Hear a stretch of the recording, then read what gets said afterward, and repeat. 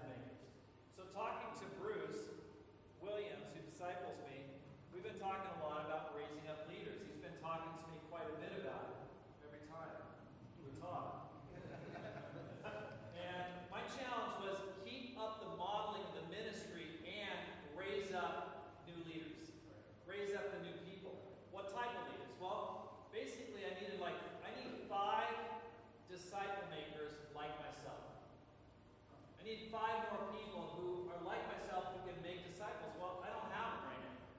That's got to be my focus. And so if you've got a ministry of 100 or plus, and that's where some of you are at, that's the real challenge there. Is that, you need to set the example, but then you've got to be able to effectively raise up new leaders.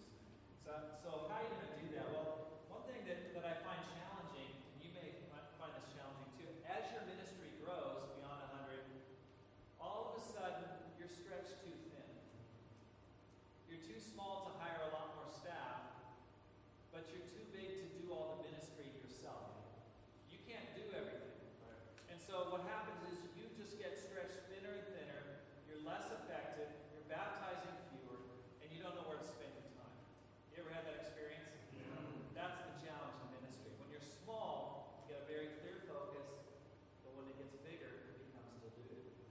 What did the disciples do? Let's go back to the Bible.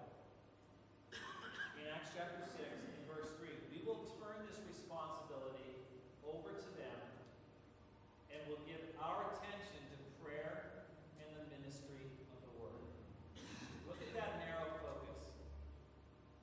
If you want to have a great year, if you want to take your ministry that's plateaued or it's hitting a growth barrier and get it growing again, you need to figure out what is the one thing that is going to make the biggest difference for you.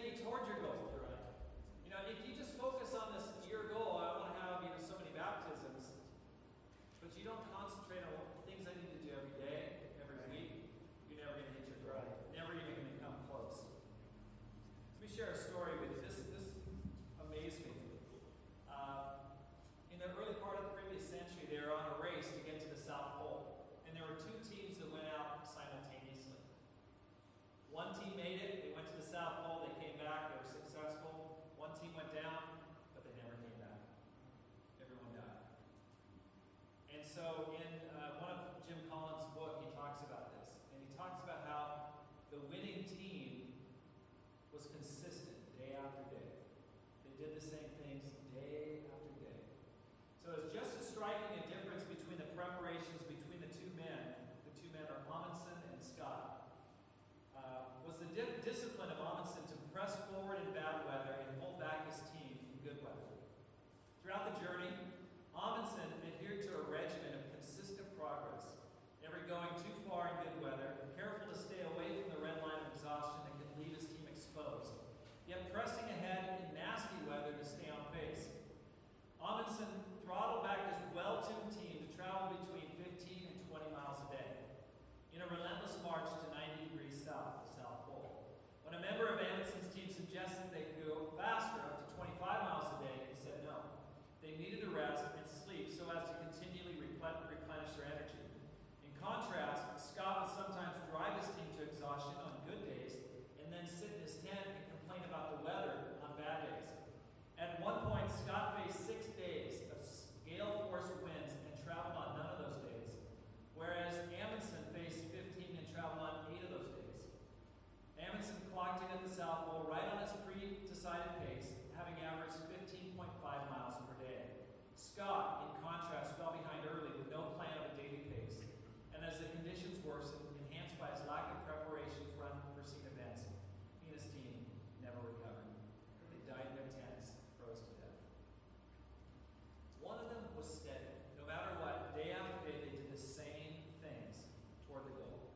One guy, when he felt good, he'd go out. When conditions were good, he'd really push it. When they weren't, he would just stay in his tent. The thing is, as ministers, for many of us, we don't like repetitious boredom. We don't like to do things that bore us. We don't like to be regimented. We don't like systems. We like variety. We like to change it up. That's why many of you got into ministry in the first place. You like the lack of structure. And yet, if you don't do some basic things on a consistent basis, you can say goodbye to growing your ministry. You're going to continue year after year, frustrated, and ultimately, you'll get out of the ministry and find somewhere where you actually can succeed. Ministry has key activities that must be done in order to bear fruit. And this is so simple, I hate to even say it, but number one, you got to invite people to church or Bible talk. Number two, you got to follow up, bring them to church. Number three, you got to set up the study. Ask people to study the Bible. Number four, lead the study. Study the Bible with people. Then baptize them. And finally, disciple them to maturity. That's the process of conversion and then teaching them to obey. Now, if you're doing these things on a day after day basis, you can't help but grow your ministry. It will be growing. And one of the things that I've really worked on is, hey, I need to make sure that I'm doing these things on a day-to-day basis. I set up campaigns where I make sure, okay, the key activities I'm really focused on. I set up campaigns for myself to concentrate on them. Over Christmas, I had a campaign. I said, okay, I want to see 4 baptisms in December. So I want to have 30 studies in 30 days. So I just concentrated on that, on the studies, not the goal, but the studies, 30 in 30 days. And boom, what do you know? 4 baptisms. It's much better that way because I got so tired of setting goals I was not hitting. I think for something for training young ministers is I've developed a ministry success profile that's in your packet. I gave people like some basic things that they can concentrate on if they're getting hired in the ministry. That if you do these things, you're going to experience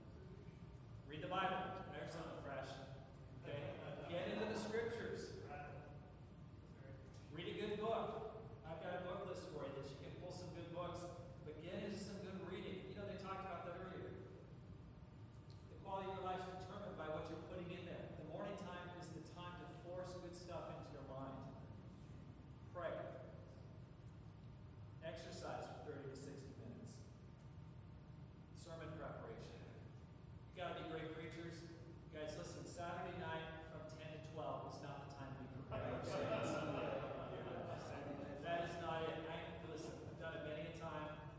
It's during the week, in the morning, when you're fresh, when you can do it on a day-after-day basis, building great sermons that blow people away on Sundays. That is what's going to make a huge difference. Anything else? Right? We're learning a new skill. Maybe you want to learn Spanish. Or you want to learn Japanese, whatever. Morning's the time to do it. But guys, you have the time. You're just not using the time you have well to do amazing things. So make sure that you're mastering your morning. And then call disciples to encourage and give direction, set up studies. This is something I've added to my schedule just this last several months. It's made a huge difference. Having dedicated time to use it for daily discipling of people. And I'm going to talk more about that later, so I can move on here. Okay, here's a day in the ministry. 7 o'clock, your golden hours, prayer and Bible study. 8 o'clock, you exercise for an hour. 9 o'clock, you have breakfast. You call to set appointments. You call people back. 9:30 to 11:30, you do your one thing. Maybe you've got to do sermon preparation or study for a lesson. 11:30, you leave for a lunch appointment. You go out sharing on campus, or you go out for a Mary's appointment. 2 to 5. That's your time for errands, admin, oil change, and all that other stuff. That's the time right there. Don't do your other stuff. You know, that's the time you don't want to be doing your Bible study. 6 o'clock, dinner with people. 7 o'clock, Bible studies, tea times. On Saturday, have your golden hour, and then use it for servant evangelism. Get your people out there reaching out to people. And then in the afternoon, you're doing Bible studies.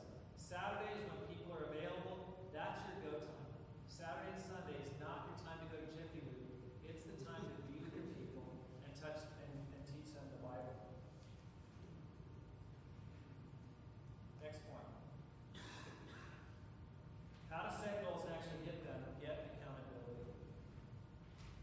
You need personal accountability, brothers. Okay? I know where you're at.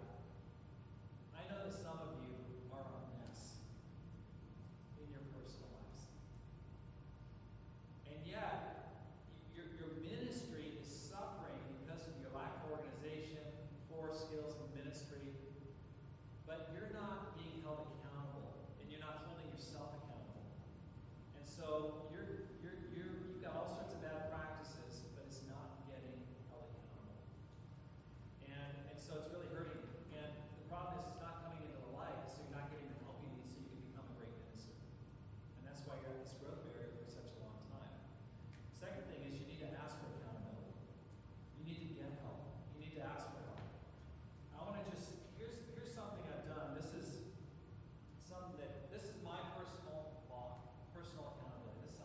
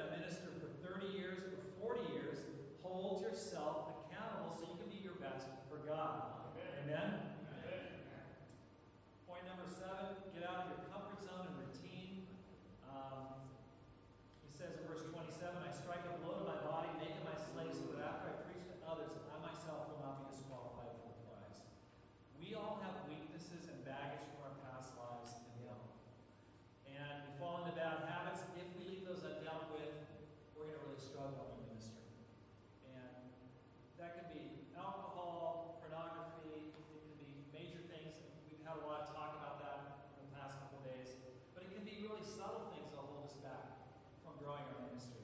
Things like fear of cold contact evangelism, resistance to making phone calls, resistance to prayer. We don't like to pray much. Or overeating. It can be subtle things like that. And that's where you got to get radical and cut those things out.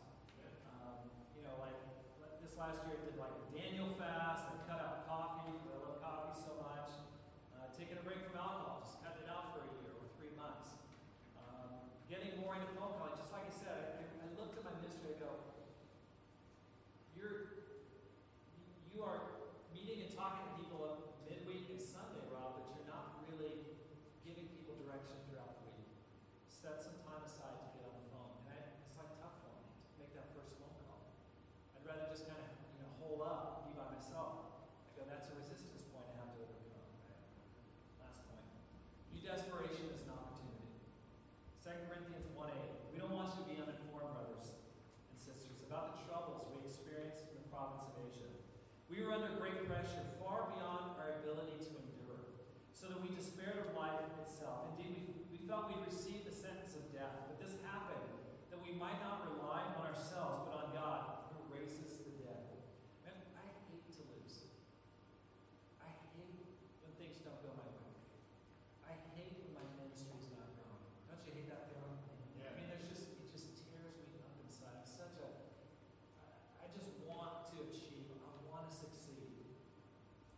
And, to be honest, guys, I've quit the ministry several times since I've gone to Tucson. And, the next morning I joined back up again, but a couple days there, I was just not. That's okay. I'm done. Come on, Rob. And, after taking a nap, I got back in, but there's times I just go, I'm done with this. I'm sick of it. I hate this. Just forget it. But there's a blessing for those desperate times, and that's what Paul shared. Paul was an incredibly gifted person, so talented, that he said even he went through times where just so beaten down. He said, but this has happened for a reason, so that I'll rely on God. And guys, you're probably some of the most talented people in your entire ministry. You're there for a reason. But God is going to give you desperate times to make you more God-aligned. Amen. And it forces you to go to Jesus, to beg Him, to cut out time for prayer, to keep you humble. Listen, I think you figured out, when I think about ministry, I like to approach it in a very methodical way. I like to dissect it. I like to figure out what works, what doesn't work. I mean, I want to achieve. I want Tucson to be one. God knows that. And He's got to teach me a lesson. That's good to a certain point. But it's all about me. Yeah. It's got to be God's power that's driving all of this. Yeah. Human power alone is not satisfactory. And so this year, one of the things, like I shared, is I've been praying for an hour a day. I try to pray. I need more prayer time because it's got to be God who helps me smash through this barrier. God's got me in a good spot. I'm desperate. And it's helped me just to spend time. And I used to work out at the gym. Now all I'm doing is just going for a prayer walk for an hour, where I can walk and pray and just exercise that way. But here's one example of how God has blessed it in a good way. Last couple weeks ago, I was out praying desperately. We need more money. God help us. We need Jesus. We need more money. In my eloquent way. Jesus, give us more money. We're out of money. We need more money in our church. I had a talk with Keith Rose, and it was discouraging because I said, Keith goes, do you think you're going to make it financially? I said, I think we're going to make it. And then Keith said, well, things are going to really need to change. I'm like, no.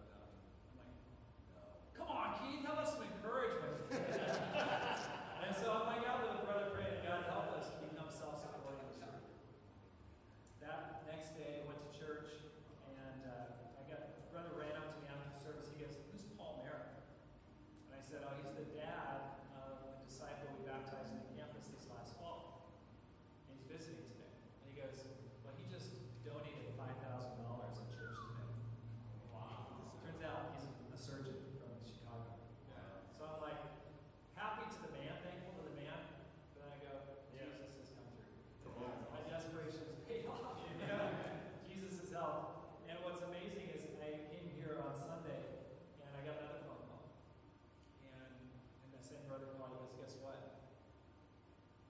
father went back home, and he still donated another $5,000. Wow.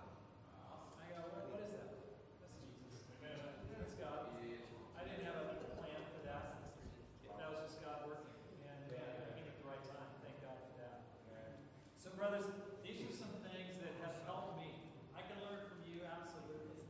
We can learn from each other. But we got to help each other to break through these growth barriers. Listen, don't settle. Don't allow yourself to go, this is just the way I am. This is the way my ministry is going to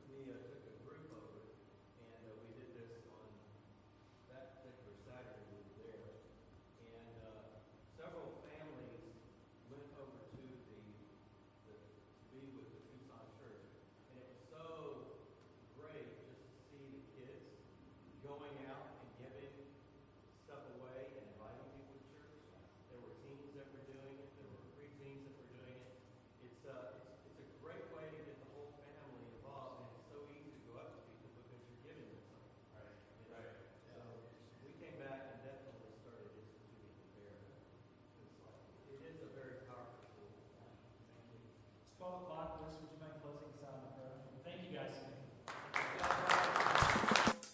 Thanks for listening to the South Bay Church podcast. For other sermons, videos, upcoming events, and more about our church, please visit southbaychurch.us.